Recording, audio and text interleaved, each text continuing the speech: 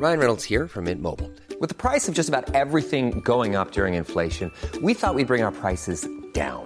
So to help us, we brought in a reverse auctioneer, which is apparently a thing. Mint Mobile Unlimited Premium Wireless. How to get 30, 30, bit to get 30, bit to get 20, 20, 20, bit to get 20, 20, bit to get 15, 15, 15, 15, just $15 a month? Sold! Give it a try at mintmobile.com/switch.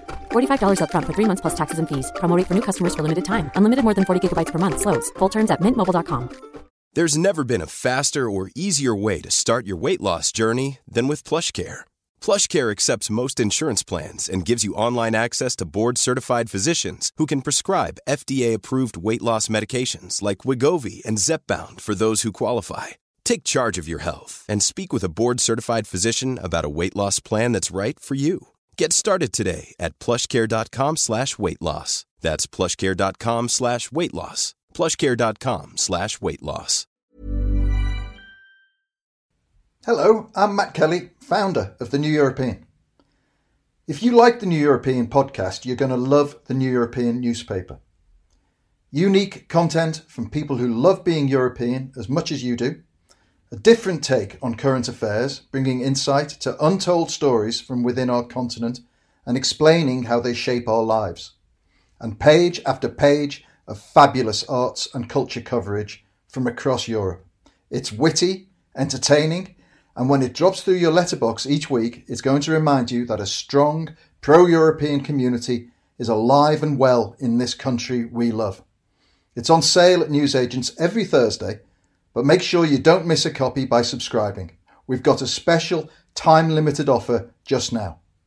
Go to theneweuropean.co.uk/subscribe and you get the newspaper delivered every week anywhere in the UK for just £10 a month. And you also get full access to our e-edition. You're going to love it, and you'll be supporting great journalism. Thank you, and enjoy the podcast.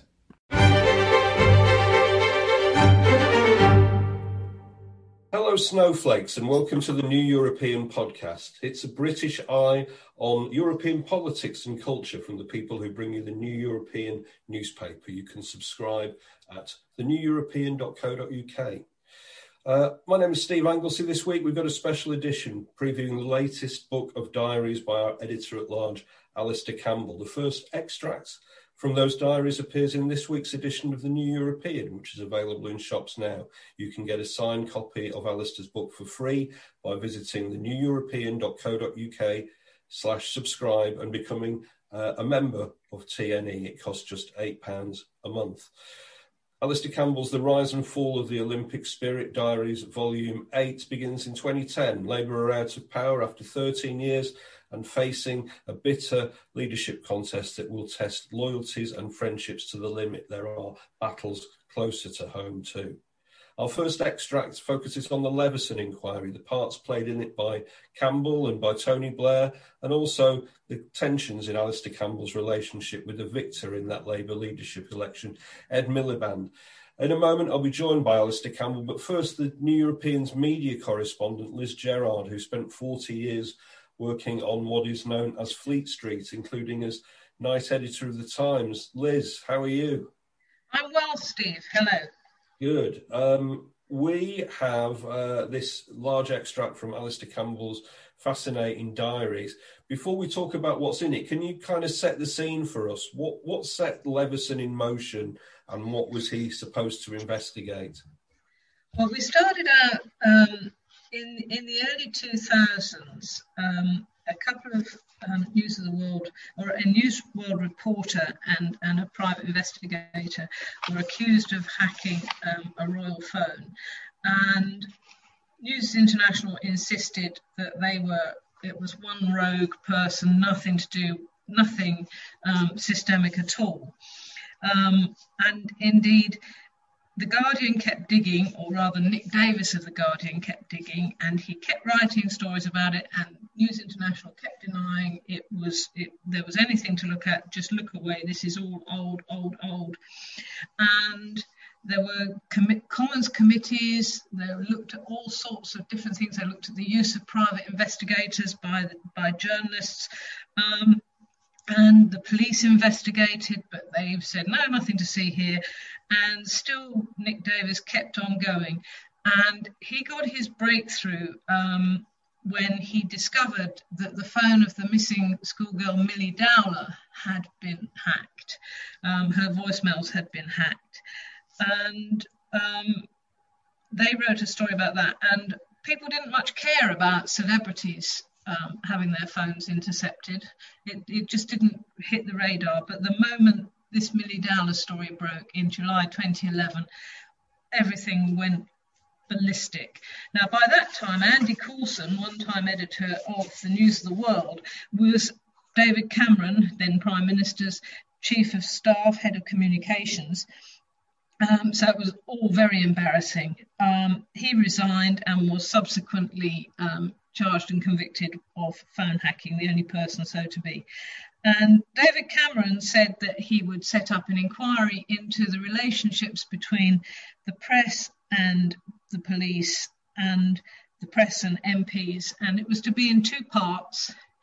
And so part one of Leveson is what Alastair's writing about in this book, which started very quickly, actually. I mean, I was really quite surprised when I was reading the excerpts that it started quite so soon after the Millie Dowler scandal. And then once all the criminal cases were out of the way, they were going to go into part two, which of course was scrapped once the Tories were re-elected.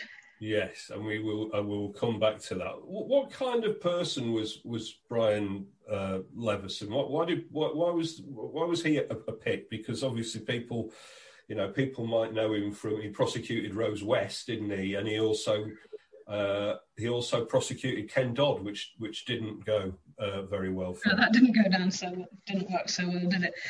He was a respected judge. And seen as a sort of safe pair of hands. I was quite. He's very gently, softly spoken, and very pro-press. Actually, very pro a free press. So he was quite an interesting choice because he wasn't part of the. By this time, of course, the hacked off. Organisation was up and running, but he really wasn't on their side. Of course, as a judge, he's supposed to be impartial, but this certainly wasn't a case of hanging the press out to dry by choosing Leveson. Yes, that's right. It wasn't, I mean. We can debate later on whether he did a good job or not, or whether he was allowed to do a good job or not, or whether the job that he did was kind of compromised in some way. What are just turning to this extract from Alastair's book? What are the things that kind of leap out for you? Because we've got Alastair Campbell's account of his own testimony, and we've got his account of vivid accounts of watching the testimony of people, that you write about in the New European all the time, people like Piers Morgan, Paul Dacre, but also lesser known people who had a huge impact, like Paul McMullen, whose testimony I'd kind of forgotten. Oh, no, well, that's funny you should say that. Well, that was the name that leapt out at me. Yes. Because I thought Alastair's bit about this, he says, on that particular day, McMullen was giving evidence on the same day as Nick Davis that I just spoke about, the man who set the whole thing up, and Rich Peppiatt, a Daily Star reporter who really blew everything up from inside, if you like. Yes. And then you've got Paul McMullen, and Alastair just says McMullen was truly compelling. As it went on, you thought it couldn't get any worse, but it did again and again. For example, he's being proud of causing riots on the back of a paedophile campaign and paediatricians being mistakenly attacked. I thought that, on Dowler, he said that the Dowlers were lucky that we had fearless hacks who would do whatever it takes to get a story. He was, of all the evidence, it's the one I remember the most clearly. This was a tricky time in my own life, and I was off sick for a lot of the Leveson inquiry, and I used to sit at home with a hot cross bun and just sit there watching it hour after hour after hour. And yet the only evidence that I really, really remember is Paul McMullen, because it was so awful. The things that he admitted to doing and saying that should be done, he was completely brazen. But on that point about the Downers, one thing that I always felt was that of all the phone hacking that was done, probably the one that you could justify was the one that actually blew the whole thing open, because they wanted to find that girl. That's what they wanted to do. And if they had found her, everything would have been wonderful. They weren't, they'd have been the great heroes. There wasn't an intent in hacking her phone to get a salacious story. There was an intent to find a missing child. I'm not defending hacking at all, but of all the hacking, that was the one that had a smidgen of good intent behind it. Yes, that's right. I will go through more of this with Alastair later on in the podcast. What can we say now about the conclusions of part one of the Leveson inquiry, as it was to have been then, and how they were received by the press? I mean, it was not even allowing for what's happened since, it was not the toughest regulation that people like Hacked Off were calling for, and it has turned out to have been a bit of a backdoor out of the last chance saloon that the press was supposedly drinking in. Yeah, absolutely. I remember writing a blog at the time before it started, and I can remember the headline on it was that the Leveson inquiry was an expensive hiding to nothing. I've changed my view on quite a lot of things since I was doing those blogs in those days, and at that time I said that public inquiries never produced anything worthwhile. It was just always a lot of hot air and recommendations that were generally shelved. And I really felt that Leveson was a waste of time because, for a start, it was actually journalism that revealed what happened, and it was also the criminal courts that dealt with the criminality. So all the elements were to deal with what happened were already in place. The fact that they didn't work, the police were slipshod, and the press was slippery. All the elements were there in place, so I couldn't see that this any public inquiry was going to change anything meaningfully. But of course, Cameron was on the defensive, wasn't he? It was his man, a man he had brought into Downing Street, who was the fall guy for this. I mean, he was a perpetrator, but he was the only person really to pay any price. And the conclusions of a state underpinned or statutory underpinned regulator was never going to work. They kept talking about self-regulation. I remember as the thing was going through Parliament, I can't remember the woman's name, who was at the time the culture secretary, and she kept on and on and on talking about self-regulation, but it wasn't self-regulation because nobody was going to sign up to what they were suggesting. They set up their own new version of the PCC called IPSO, but it was just IPSO it was just the PCC by another name. It was still the same people behind it. Paul Dacre was still, at that point, the arbiter of the Editor's Code of Ethics. Nothing changed. It was still financed by newspapers, but if it's self-regulating, of course, it needs to be financed by newspapers. And the only one that came up to say, right, well, we want to be recognised as an independent regulator of the press via the Leveson thing was supported by Hacked Off and financed by Max Mosley. And there was no way in the whole wide world that the press were ever going to sign up to be regulated by something financed by Max Mosley. It was an absolute hopelessness. It was never going to work. I mean, Ipso has succeeded at some things, I think you would agree, but it's not, the powers that were given to it to impose fines, conduct standards investigations, these have not been used. Why is that? It is a huge source of disappointment to me. I really thought that they might actually have got the message. And they do have powers, but as you say, don't use them. There have been a couple of front page corrections. All sorts of things have been put. I mean, the Katie Hopkins cockroaches thing was allowed to go through. No, the complaints against that were rejected because it was fair comment.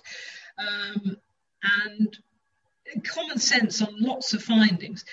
I think the moment I just lost heart.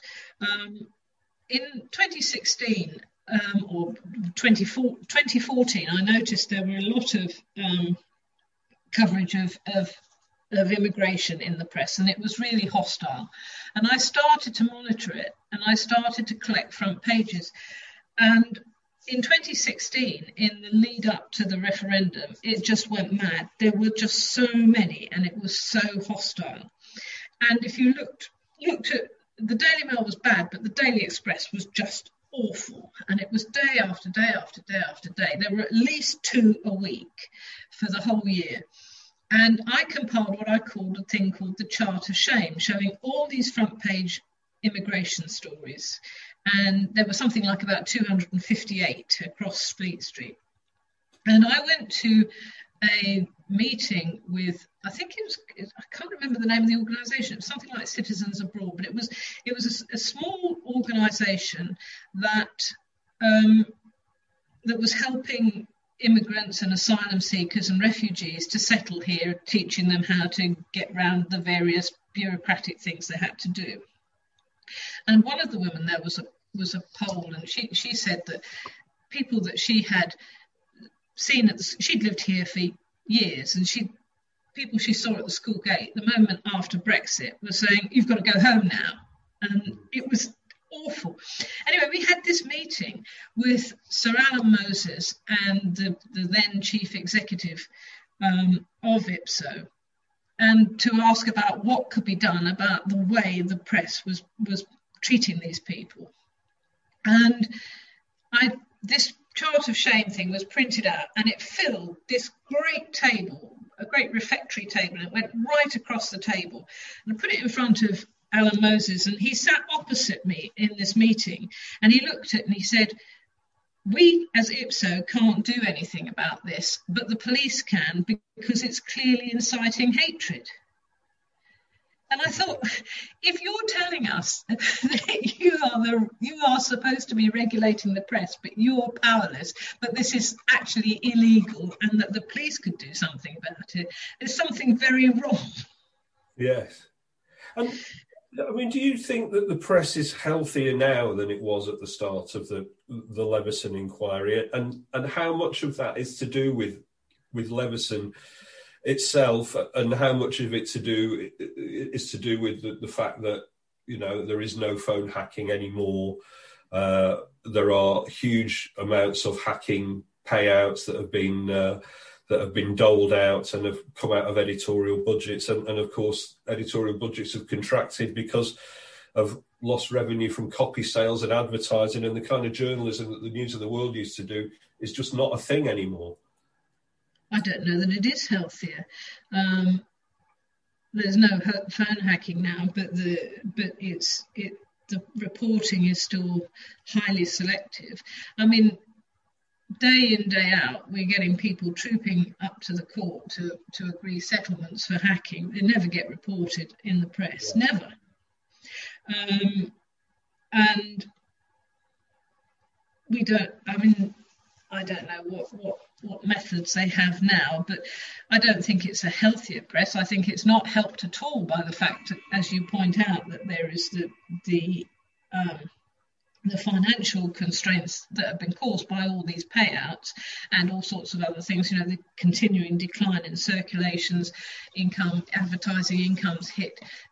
the press is going through a really rotten time economically, which means that there's less and less money to invest in proper journalism. And so people are doing far too much.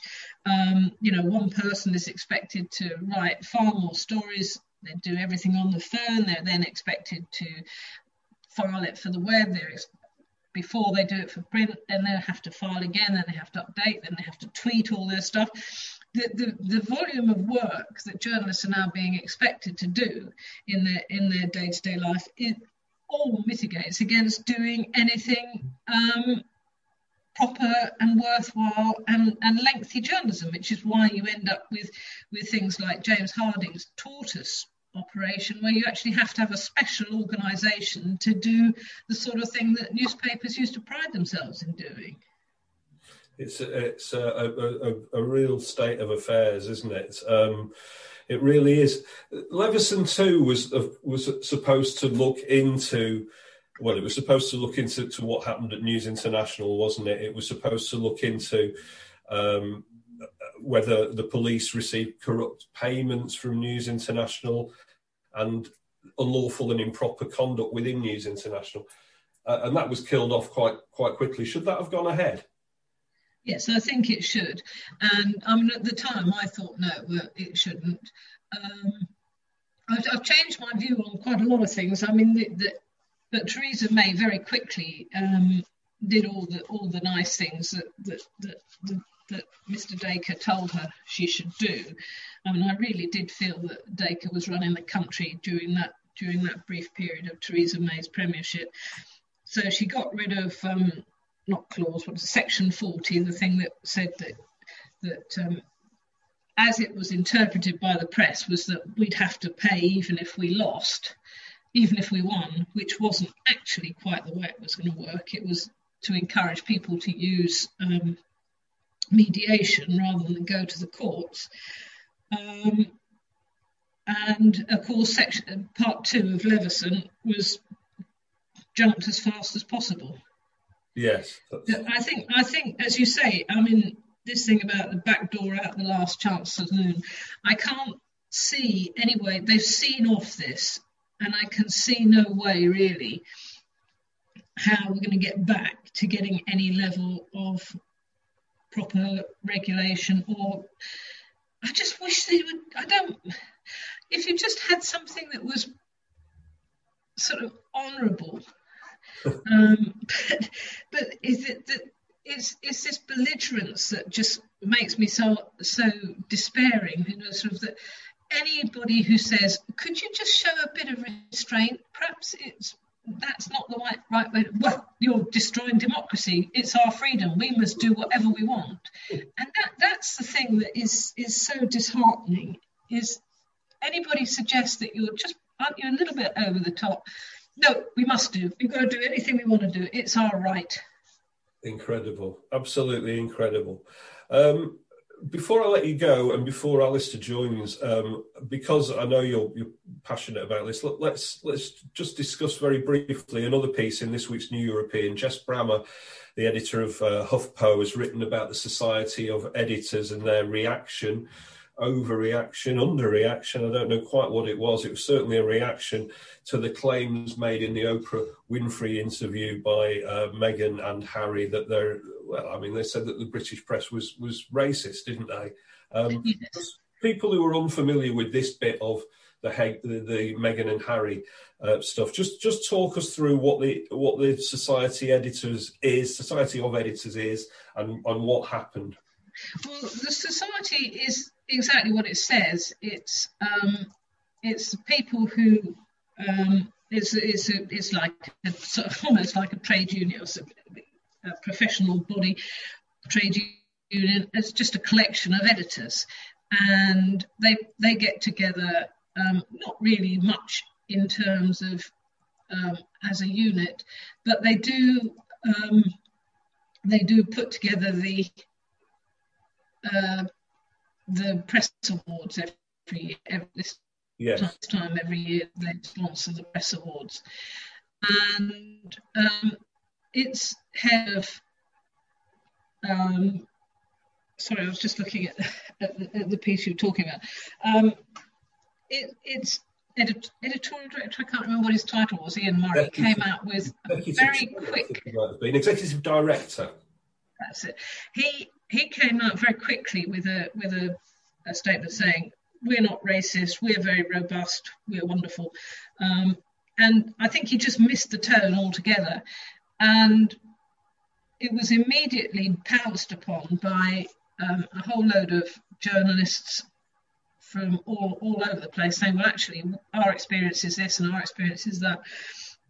And he resigned after 2 days, and a new statement was issued. Now, I've been asked to look at this for the trade paper, and I'm tending to think certainly the British press has a history of racism. I mean, you don't have to look very far back to see evidence of that. I'm not so sure it is now, but it is bigoted. It is pretty poisonous. And I'm not convinced that the mistreatment, if you believe that Meghan was mistreated, was down to racism. I haven't actually seen evidence of racist stuff against Meghan. It may be racist in other ways. It's certainly anti-Muslim, and it's very xenophobic, our press. And it's fairly overwhelmingly white as well, isn't it? I mean, my experience of working on national newspapers was there were not a lot of people of colour about, and there were a lot of discussions about how to change this, as Jess says in the piece, and nothing very much happened. No, this is exactly it. I cannot think, and I've got to do a bit more research, but as I said, I'm looking at this for the trade paper, but I can't think of a single non-white person who has a regular opinion column in any newspaper. Now, you've got Baz Bagboy, the showbiz man on the Mail, and you have Aaron Lewis in the Mirror, I think. Oh, right. Now, the Mirror is the one I haven't looked at yet. But you've got Satnam Sanghera and Matthew Syed in the Times, but they're not on. What I'm talking about are routine op-ed pages where, they appear next to the leader, talking about all sorts of things in life and in politics, and also then you have the full-page columnists like the Little Johns and the Salas and people like that. I can't think of a single non-white one. And when you do get guest columnists who aren't white, they are invariably being asked to write about something that's race-related. They're not allowed just to write about life. And more often than not, people like Candace Owens, who was called up for the Mail on Sunday, and Trevor Phillips, more often than not, they're there to give the view that there is no racism and that people are over emphasising a problem that isn't really there, and and of course that's the other thing, is that the papers like to make a point that if they're being called racist, that actually it's the readers who are being called racist. They like to put it all on the reader, saying, how dare they insult you by suggesting you're racist, when of course it's the paper. These are the things that must change, I think. Liz, it's wonderful to talk to you again. Thank you so much. And we will speak again soon, I hope. Okay. Nice to talk to you, Steve. Good luck with Alastair. Thank you. And now we're joined by Alastair Campbell, who the first extract from his new edition of Diaries is in this week's New European, available in shops now, or you can get a signed copy of the book for free by visiting theneweuropean.co.uk/subscribe, £8 a month, and a subscription to our fine title, of which Alastair is the editor at large, will be yours. Together with a signed copy of his new, it's the 8th edition now, isn't it, Alastair? Of your 8th volume, yeah. 8th volume. I mean, I think that must be going on for about 4 million words now, is that right? Well, hold on. This one's 374,000, and I think it's a bit longer than the other ones. Okay. This one covers 5 years, where the others were mainly 2 or 3 years. This is 2010 to 2015, so it's the coalition years. It's David Cameron having the rush of blood to his head and decided that what Britain needed was a referendum on membership of the European Union. No spoilers, but it didn't work well, out. people know what happened then. It's the Scottish referendum. It's Ed Miliband against Cameron's election. It's Clegg. And there's all that. And then what's really interesting, I'm really happy for the New European to serialise it and to make it part of this, offer to get new subscribers. But it was Matt Kelly who read it, and I would never have said do the Leveson period, the Leveson inquiry period, as the first set of extracts. But actually, I think it works really, really well. It's sort of, it covers a lot of the big characters, several prime ministers, Rupert Murdoch, Piers Morgan. You got a bit of Rebecca Brooks, Paul Dacre. You got a bit of celeb in there with Hugh Grant and Steve Coogan and these sorts of guys. And I think it reads really well. And what I like about doing it with the New European is that, the paper really gives things space to breathe. It's sort of, you see a lot of extracts in. I mean, papers don't run extracts in the way that they used to, I don't think. But what you often see is that the publishers said, oh, don't use more than 1,500 words of the actual book. But actually, for people to get a sense of it, of course I want them to go out and get the book and read the full thing. But they're only going to do that, I think, one, if they're interested in the subject, and two, if they're picking up a paper, they want a sense of what it's they want a flavour of it more than just a kind of, little snippet. So I think what it's done is it goes through that whole Leveson inquiry story and phone hacking and Millie Dowler and all that.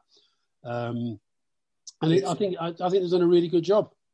I mean, just before we go into the extract and the diaries, just on the sort of the craft of this, are there moments now when you regret having committed to publishing your diaries, and do you think, I wish I'd just done a quick autobiography or a quick biography of Blair or something like that?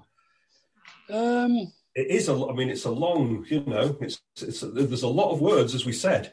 There's a lot of words, and there's a lot of work in doing it. It's not just a question of transcribing, and there's a lot goes into it. Do I regret it? I sometimes do. I sometimes will be sitting there thinking, "Oh God, not again." And but no, I think I like when I'm sitting now looking at the new book which arrived yesterday, and on the bookshelves, I do a podcast with my daughter, and yesterday she made the startling revelation that she's never read any of them. She flicked through the Blair years, which was the extracts of the extracts, but she's never read them. But I kind of like the idea that when I'm, dead and buried, that they'll be there as a kind of body of work that will, be an important part of the, of that period of history. Not, history is written in many, many, many different ways, but I think a diary that's written on the day at the time, particularly if it's events that you're involved in personally, I think it's it's good to do. So yes is the short answer, but I'm glad I've done them. And the craft of sort of doing them, just to stay with that. I mean, you clearly wrote them at the time. You're editing them now, many years removed. You've got a great recall of conversations in here. There are snatches of conversation, and then you sort of wrap up what the rest of what people said. Does that mean you were taking notes through all of this frantically note taking? Were you recording conversations? No, I wasn't as I sometimes took notes in meetings. As part of your job, right? As part of my job, yeah. So like if I was in a meeting with, the only time when I actually thought I should take a note here because something very strange and very special is happening, I took a note of all the Good Friday Agreement meetings. There came a point halfway through and I thought, and actually it's the only time ever in my diaries where I've actually started in my notebook saying, 9 a.m., 10 a.m., 11 a.m. I actually sensed something was happening. But apart from that, no, I don't take notes, as it were, with a view to what I'm going to put in my diary. So like now, for example, when, I'm like a lot of people, I don't really have a notebook in the way that I used to do because we're so kind of digital. I quite often take notes on my phone. I quite often take notes just on, scraps of paper. Whereas, if you remember when I was working down the street, I used to walk around everywhere with these big A4 notebooks. That's where I made, that's where I wrote. And the diaries themselves, I would then, they are A4 page size, A4 page a day. Often it goes over that, and so they're full of sort of scraps of paper as well. But I've become more electronic in it, and I'll be honest, I don't think they're as good. In the ones that I'm doing now, I'm not sure that I think there's something about pen and paper at the end of the day that just gets it better. And I mean, all editing is selective, clearly, but there is quite a lot of stuff in this book and in others that doesn't portray you in a favourable light, or doesn't portray people like Tony Blair always in a favourable light. Is it difficult to do that? Do you hover over the delete key? No, not really. I mean, I think if you're going to do it, you've got to do it properly. I try not to be... There are things that I'll take out if I think either that they're inaccurate, and sometimes if I think they're just unfair or over the top. But generally, about myself, I'm not that bothered. I mean, I think that it's important, partly because of some of the other stuff I do now in terms of campaigning on mental health. I think it's important to keep that stuff in when I'm going a bit, off the rails or I'm very depressed or whatever. I do give my family the right of the red pen. But actually this time particularly because I think next week the paper's going to focus in part on my son Callum, who this is in this period covered by this volume when he, really was struggling with alcohol and alcoholism. So I felt something like that, which was obviously incredibly important to us as a family. But if he'd have said to me, I don't want any of that in print, then I would have just taken it out. But as it happened, he said, no, I'm really proud of what I've done. I'm now 8 years without a drink. And so that sort of thing. And then Fiona, my partner, reads it, and sometimes she gets really fed up with the way that I keep. I suppose you'd call it. I do quite a lot of met so and so. She was very attractive. Eurostar waitress, really gorgeous, that kind of thing. Oh dear. Yeah, I know. But it's a diary, isn't it? Well, exactly. I mean, it's at least it is honest. Just turning to this extract in this week's issue of the New European, where to be honest, I think the only person that you describe as attractive is David Ginola, which but we're opening with you. You're right in your paper that you're going to submit to the Leveson inquiry, and Tony Blair asks you to take out a bit that's attacking Rebecca Brooks, who at the time was obviously, then as now, is running Murdoch's newspaper operation in the UK and presumably was close to Tony Blair at that time. Doesn't that alone prove that New Labour was too close to the press, do you think? No, I don't think that alone does. I think that, I felt by then, post the whole Millie Dowler thing, I in a sense had slightly, well, more than slightly, I'd pretty much burnt my bridges anyway, because when sometime before that, I'd actually gone out and said, look, this has just gone beyond anything we thought was going on. There's got to be a proper inquiry. I was very encouraging of Ed Miliband in pressing for that. But I think what it says about Tony, actually, is that Tony's somebody who kind of didn't want to put the boot in while somebody was down, I guess. Now, you could argue that she's not down anymore. She's back doing what she did before. And Murdoch stood by her the whole way through, and there you go. But I think that's what that says. I don't think it's as big a deal as you suggest. Did we get, the thing about, the headline that the New European has put on the thing is Tony basically saying, look, the thing about the press, if you get them, if they're offside, they're like the mafia and they can kill you. So you do your best to try to keep them on side. And he, that was pretty much the basis of what he said at Leveson. He kind of did make it sound a little bit like a pact with the devil. And let me also say this, and I think this applies to a lot that's going on in our politics and our media at the moment. it is, I'm afraid, just so much harder for Labour leaders. I mean, look at what Johnson gets away with at the moment, whether it's on Brexit, whether it's on COVID, whether it's on corruption, whether it's on his private life. He does and says things every single day. The other day, somebody tweeted this morning, I saw, like Laura Kuenssberg did that long piece about COVID and, had a line about how Johnson basically said at the start, we're just kind of, let's just ignore it, it'll go away. Right. Now, I guarantee you, if that had been something to do with Tony Blair, something of similar import and of something similarly flippant and wrong, it would be embedded in the public mind and it would never leave it because the press would just go on and on and on and on. Whereas this lot get away with murder. So I get what you're saying and I understand it, but I think I just say in Tony's defence that it is harder. It's a lot harder if you're on the Labour side to try to keep this kind of, potentially rabid animal in the corner of the room. You want to keep it in the corner of the room. You don't want it centre stage biting your legs off. Was there any sense during your Downing Street years that you would tackle press regulation? Well, it was one of the things that Tony and I used to argue about. It was less about regulation. It was more about what sort of culture we were allowing to develop by not really challenging what their role was in our culture, our society.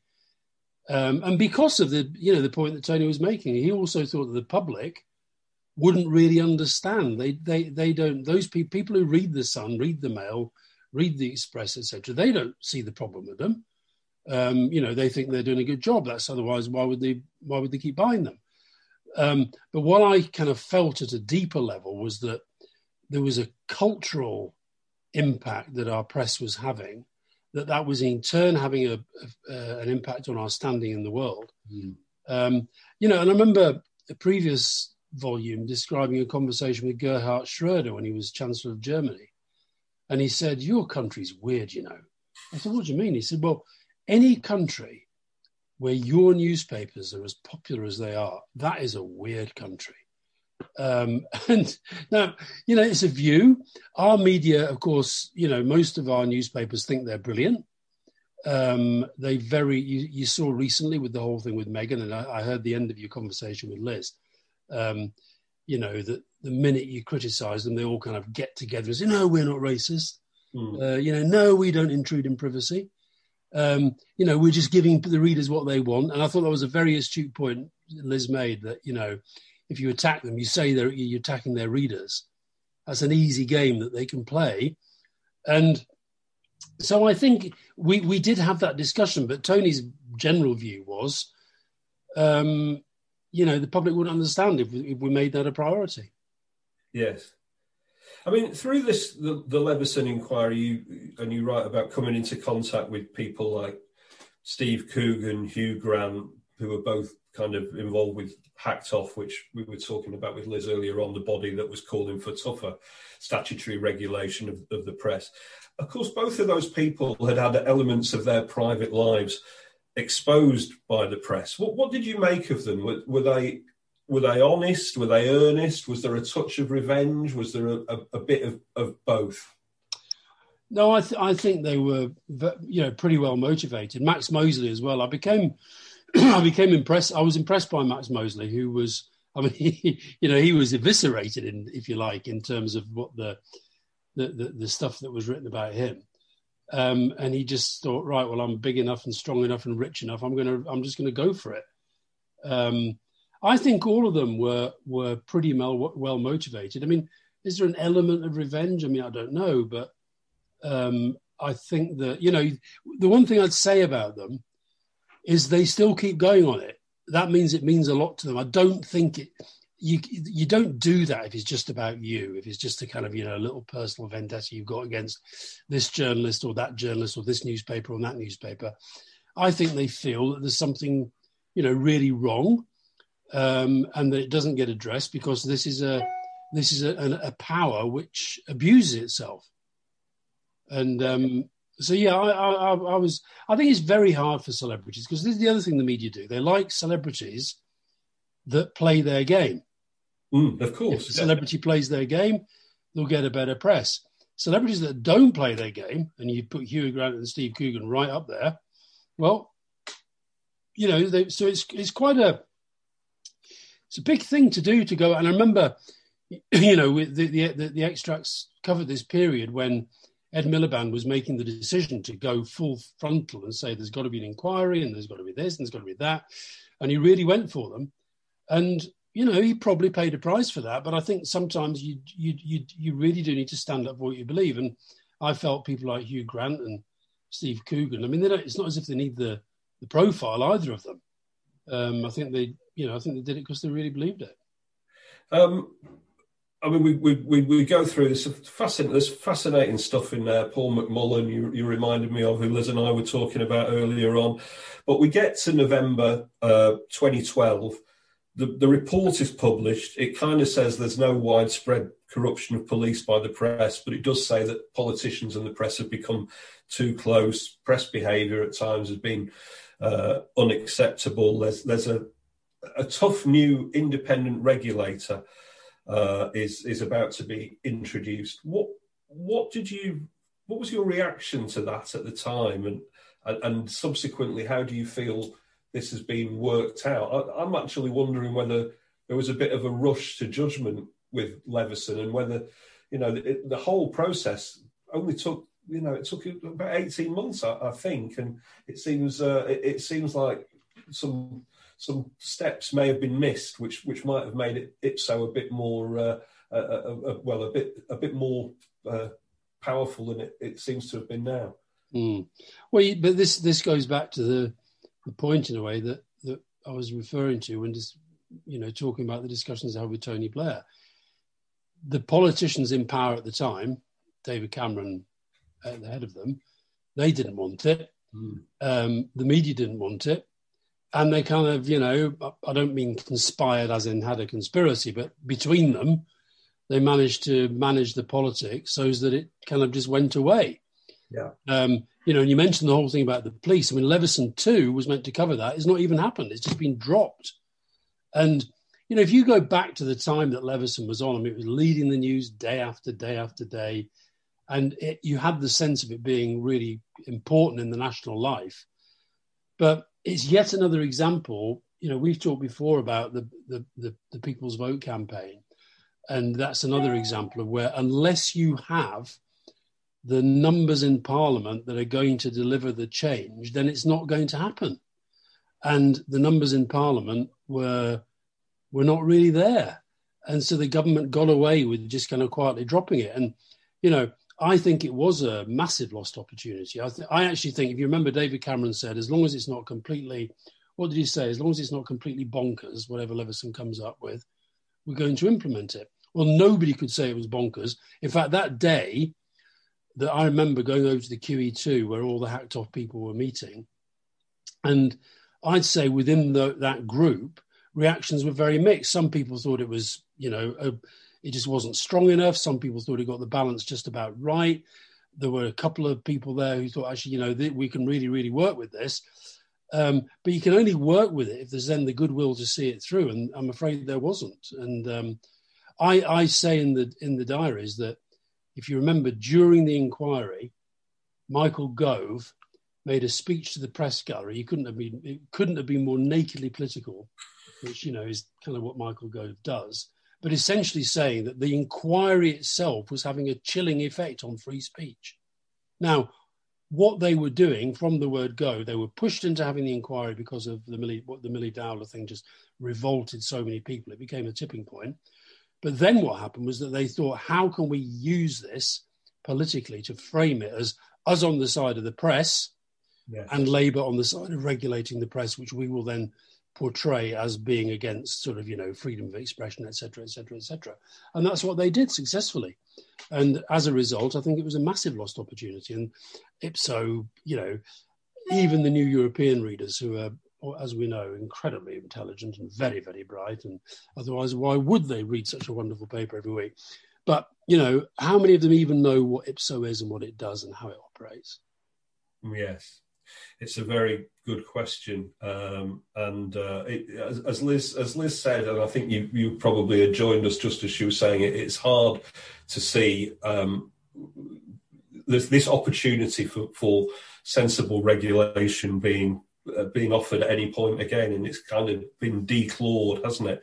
I want to turn to the other current that's in the extracts that we publish, which is a kind of an awkward relationship with the new custodians of Labour at the time. The previous volume has ended with Gordon Brown leaving Downing Street. Cameron is coming in with the coalition. In this one, we've got the Battle of the Miliband's. What was your part in the Battle of the Miliband's and your feelings when Ed Miliband won? And then, did it feel like when that happened and then what happened with the next leadership election, that was all a kind of a damning verdict on you and Tony Blair and Mandelson and the whole of New Labour? No, it didn't feel like that, but it felt...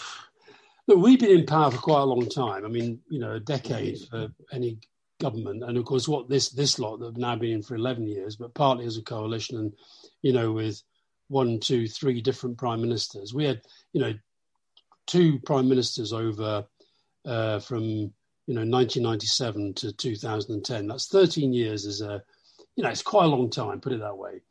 And then, Gordon goes, leadership contest takes place. And, my role, I say in the introduction that I sometimes feel, because David obviously is somebody I'd worked with very, very closely over many, many years. And David's a really good friend.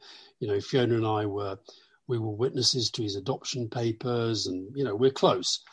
But after the whole, I got sort of sucked back in by Gordon into kind of helping out in the 2010 election. And I just had sort of had enough. And I also, like a lot of people, it's a bit like the Brexit referendum, you make assumptions. I thought David would win. People, the book is littered with people saying, oh, you lot picked the wrong Miliband. And I think Ed's got a lot of strengths. And I did go back and helped him in some of the TV debates and some of the broader strategy stuff. But I think sometimes the country just sort of makes a decision. And I think that, I say in the book that it felt like we'd gone from one Shakespearean drama, Tony Gordon, into another, and this time involving real brothers. And it just felt, I'm not sure I can face this anymore. We are recording the diaries. It did, David and Dave, we had some difficult conversations. I think David felt I'd sort of slightly vacated the field. And to some extent I had, because I kind of wanted out of it. And I thought, I can't just keep going, because the other big theme in the book, in a way, is my own sort of struggles with my mental health. And I've got a psychiatrist who's telling me that my demon is an addiction to politics. And my demon is an addiction to being dragged in and being made to feel or making myself feel, because others are making me feel, that only I can do this. And he says that's what they know and that's what they're playing to, and that's how they reel you in every time. Now, I think that's a bit harsh on them, but I know what he means. And so what happened really was that I stayed out of it. How did I feel when David lost? I felt pretty bad, actually, and I thought it was a mistake. I didn't see it as a... Did I see it as a sort of a denunciation of us? What I did find odd, and I found it odd ever since, is that whatever people think about Tony or indeed Gordon or me or Peter or anybody else, we won 3 general elections, and they're the only 3 general elections that Labour has won in the last 11 elections. And yet it became, even in that leadership election, David didn't want to be seen as sort of heir to Blair, and Ed didn't want to be seen as heir to Gordon. And that all struck me as just a bit odd. I'm not saying you should sort of... And one of the things going through this volume of diaries is Ed and I having this constant argument where I'm saying you've got to do a better job of defending the New Labour record. And I think Ed felt I was doing that almost out of a sense of my own kind of amour propre, whereas actually I was genuinely worried that if the Labour Party don't defend the successful record of a Labour government, and you've got the Tories are going to attack it for obvious reasons, most of the media are going to attack it for obvious reasons, who's defending it? And, it's defending it so as you can win the argument a Labour government is always better than a Tory government. But I had that argument literally right up till the last day. And I sent him a memo just before, I think it might have just been before the last debate, say my final attempt to persuade you. But I never did. And equally, I understand why part of Ed's argument was, you're in opposition, you've only got limited oxygen, you've got limited space that you can command. If I'm trapped into just talking about the past as opposed to talking about what I want to do in the future, that is not going to help me. My point is that if we'd have sort of steadily defended the record through the whole piece, I think it'd have been in a better place. Now, there's a quote. You're praising what Tony Blair said, but you say he felt on Ed Miliband that the basic strategy was wrong. Ed had the view that the country had moved to the left because of austerity. He felt Ed was not making the impact that he could be, but ultimately it was because he had the wrong politics and the wrong strategy. And I mean, we talked about Ed Miliband there, but a Labour leader who is not making the impact he could be for whatever reason does seem strangely reminiscent of the present time. So coming right up to date and looking, May the 6th looks very worrying for Labour in some areas. Just give me a quick assessment of Keir Starmer's performance at the moment. Is this just a waiting game? Does he have to bide his time, or are there things that concern you? Well, yes, it's a bit of a waiting game, and yes, to some extent he has to bide his time, but also, yes, there are things that concern me.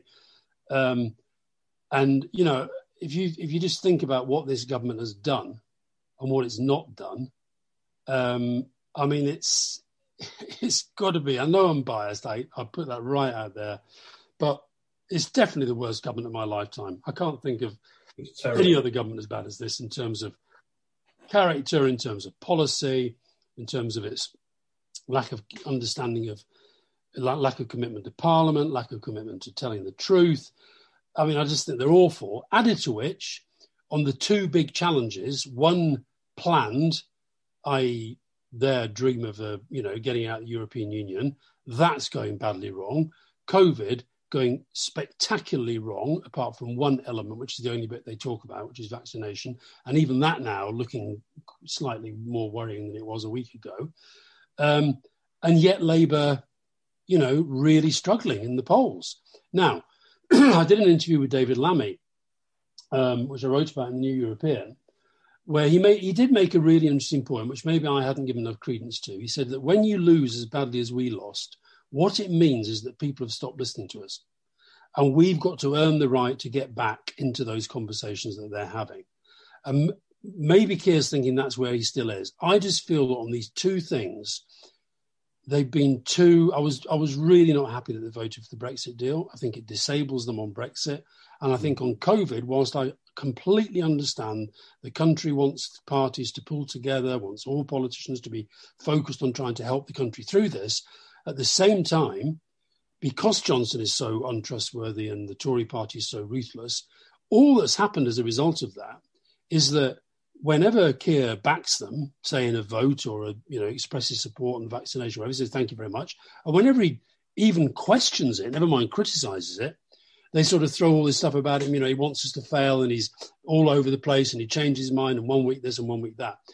And I always say that when you're in opposition, and we're talking here about Volume 8, if people go back and read Volume 1, 1994 to 1997, I really do recommend it to people in the Labour Party, because I think you get a sense of how hard it is.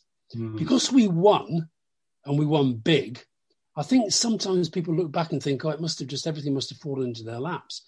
It was really, really, really hard, in that you've got to be on it all the time. And I won't give Johnson much by way of praise, but I will give him energy. He's out there all the time.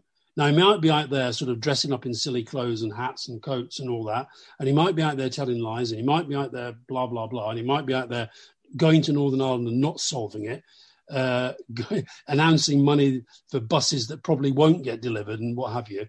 But he's out there. And my sense of Labour is that they're not out there enough. There's no real kind of oomph in the campaigning and the fighting. And in opposition, that's what you are. You're a campaigning force. That's what you've got to be. Yes. It is worrying. It is worrying. And David Lammy did make some fascinating points in that. Alastair, time is against us. I'm sure we will talk again soon, maybe about better times for Keir Starmer. Thanks very much for coming on the podcast. Brexit Diaries next, I think. Well, hold on. We're up to 2015. So, yeah, I guess it will be. That'll be depressing as well, won't it? But, no, listen, I think the thing I say about... Let me just say this about Keir, though. He's my MP, and I like... As a bloke, I think I like him. And I think he's... he's got something that Jeremy Corbyn just didn't have, which is that the ability of the public to see him as a prime minister. Mm-hmm. But to get there, they've got to know... Not just about you, Keir Starmer, but what the Labour Party is, what it's for, what it stands for. And that then involves, some really big strategic choices, and they've got to be made and they've got to be articulated, they've got to be argued over, and then they've got to bring forward the policies that have got to kind of, excite the public and make the public think, yeah, I can go with that. Because at the moment, I mean, this is a government, to my mind, that ought to be kind of pretty much dead in the water, and they're anything but. Yeah, they're 7 points up. Fascinating stuff from Alastair Campbell there. Thank you so much. The first extract from Alastair Campbell's new set of diaries appears in this week's edition of The New European. It's available in shops now. Go to theneweuropean.co.uk/subscribe. Become a member of The New European. £8 a month will get you your newspapers, and it will get you a signed copy of Alastair Campbell's new volume of diaries. Thank you very much, Alastair. My pleasure, and sorry for the pings. I forgot to turn my notifications off. Oh, you digital kids. See you later. Speak soon. And finally, on the New European podcast, we come to the Hall of Shame. It's our repository for rubbish ministers, political blather, just things that are annoying me gently. And let's start with an old friend. On Tuesday evening, the Conservative MP David Davis used parliamentary privilege to have a go at the Scottish Government's handling of the Alex Salmond affair. David Davis told MPs, I've got it on good authority that there exists from the 6th of February 2018 an exchange of messages between civil servants suggesting that the First Minister's Chief of Staff is interfering in the complaints process against Alex Salmond. And that's very serious, except that the allegations that Nicola Sturgeon's Chief of Staff did interfere with the handling of those sexual harassment complaints against Salmond is fundamentally untrue, according to the woman involved. In a statement that was released by Rape Crisis Scotland, she said that she had approached the Chief of Staff for advice, but she did not tell them who the complaint was from, who it was about, or the nature of the complaint. It just seems amazing to me that somebody like David Davis, with his legendary grasp of detail, could get something like this so wrong.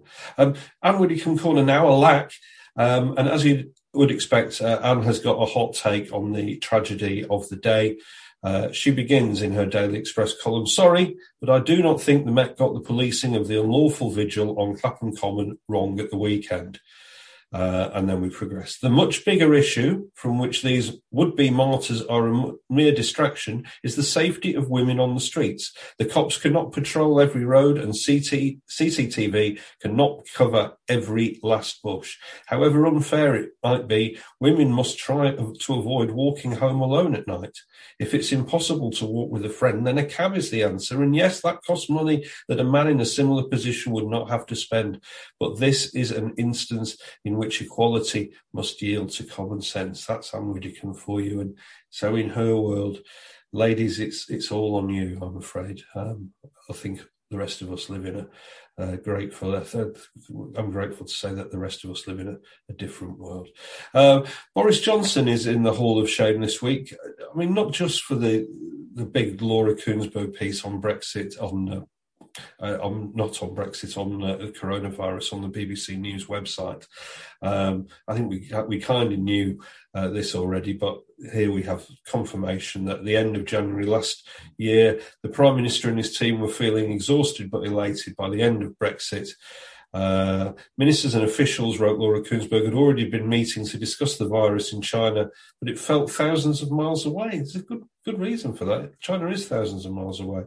One source told Laura Kuenssberg there was a lack of concern and energy. The general view was that it was just hysteria. It was just like a flu. The Prime Minister was even heard to say the best thing to do would be to ignore it. And he repeatedly warned, several sources told Laura Kuenssberg, an overreaction could do more harm than good. Well, I mean, that is extremely concerning. I think we kind of knew that in the early days of the pandemic, Boris Johnson didn't take it seriously. But what I wanted to put him in the Hall of Shame for was we hear constantly that Boris Johnson has got a strong libertarian streak, that despite his attitude on Brexit, he comes from the left wing of the party. But where is his strong libertarian streak when he's passing legislation that would have made last year's Brexit process illegal? And where is his strong libertarian streak when he's giving Priti Patel the green light to send refugees out of the country to God knows where while we process their asylum claims? And where's his strong libertarian streak when he thinks it's okay for Jacob Rees-Mogg to call a journalist a knave or a fool just because that journalist accurately reported Dominic Raab saying, "I squarely believe we ought to be trading liberally around the world, and if we restrict it to countries with European Court of Human Rights level standards of human rights, we're not going to do many trade deals with the growth markets of the future." A true libertarian would loathe this awful government, and Boris Johnson is not a true libertarian. And next in the Hall of Fame is Anne Widdecombe again, because thinking about Boris Johnson, she wrote this week: "I loathe the PM's blatant lack of morality in his private life. I am furious with his flip-flop approach to COVID. I resent his pretending that he affected Brexit without any help from the Brexit party. His betrayal of our fishermen, and especially of Northern Ireland, has almost certainly guaranteed I will not be voting Tory again in any foreseeable future. Yet, for all that, whenever his dishevelled head pops up, I grin. When the Prime Minister talks about squashing the sombrero, I laugh aloud. Keir Starmer's biggest problem is not his own party or his failure to impress, but simply that people can't help liking Boris Johnson. Yes, let's just elect the person who's incompetent but make us laugh the most. Let's put Norman Wisdom in charge. Let's put anyone in charge, Russell Howard or Michael McIntyre, anyone who makes us laugh in charge, anyone who sits in the comedian's chair in Richard Osman's House of Games. Put all of them in charge. Just put anyone in charge apart from a sensible, analytical politician who will dedicate their life to public service and do a good job. Last in the Hall of Shame this week is another old friend of ours. It's Nigel Farage. And he said this week that nobody in the world in history has done more for people of colour than the British royal family. Just let that one sink in. Nobody in the world in history has done more for people of colour than the British royal family. And I think we can all look back fondly to the days when Princess Michael of Kent issued the Emancipation Proclamation and Prince Edward's I Have a Dream royal knockout was held at the Lincoln Memorial. Well, that was the New European podcast with me, Steve Anglesey. My thanks to Liz Gerard. My thanks to Alastair Campbell. Please remember to rate and review this podcast on your podcatcher of choice. Positive reviews mean a lot to us. Subscribe to the New European newspaper at theneweuropean.co.uk. Don't forget about that offer to get a signed copy of Alastair Campbell's book if you subscribe. You can join our Facebook readers group. You can follow me on Twitter at Sanglesey, Sanglesey, and you can follow the New European on Twitter at the New European. And after our Alastair Campbell themed edition, it only seems right to say, Mr. Campbell, please play your bagpipes. See you next week. Here you go.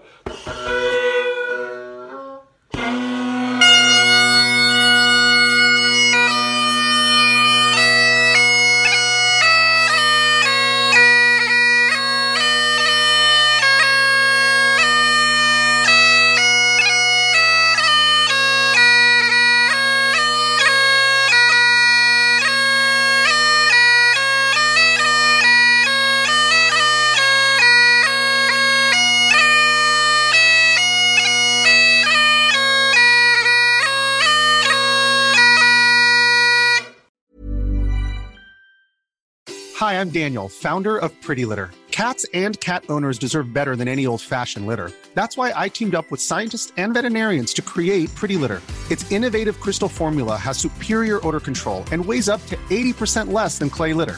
Pretty Litter even monitors health by changing colors to help detect early signs of potential illness. It's the world's smartest kitty litter.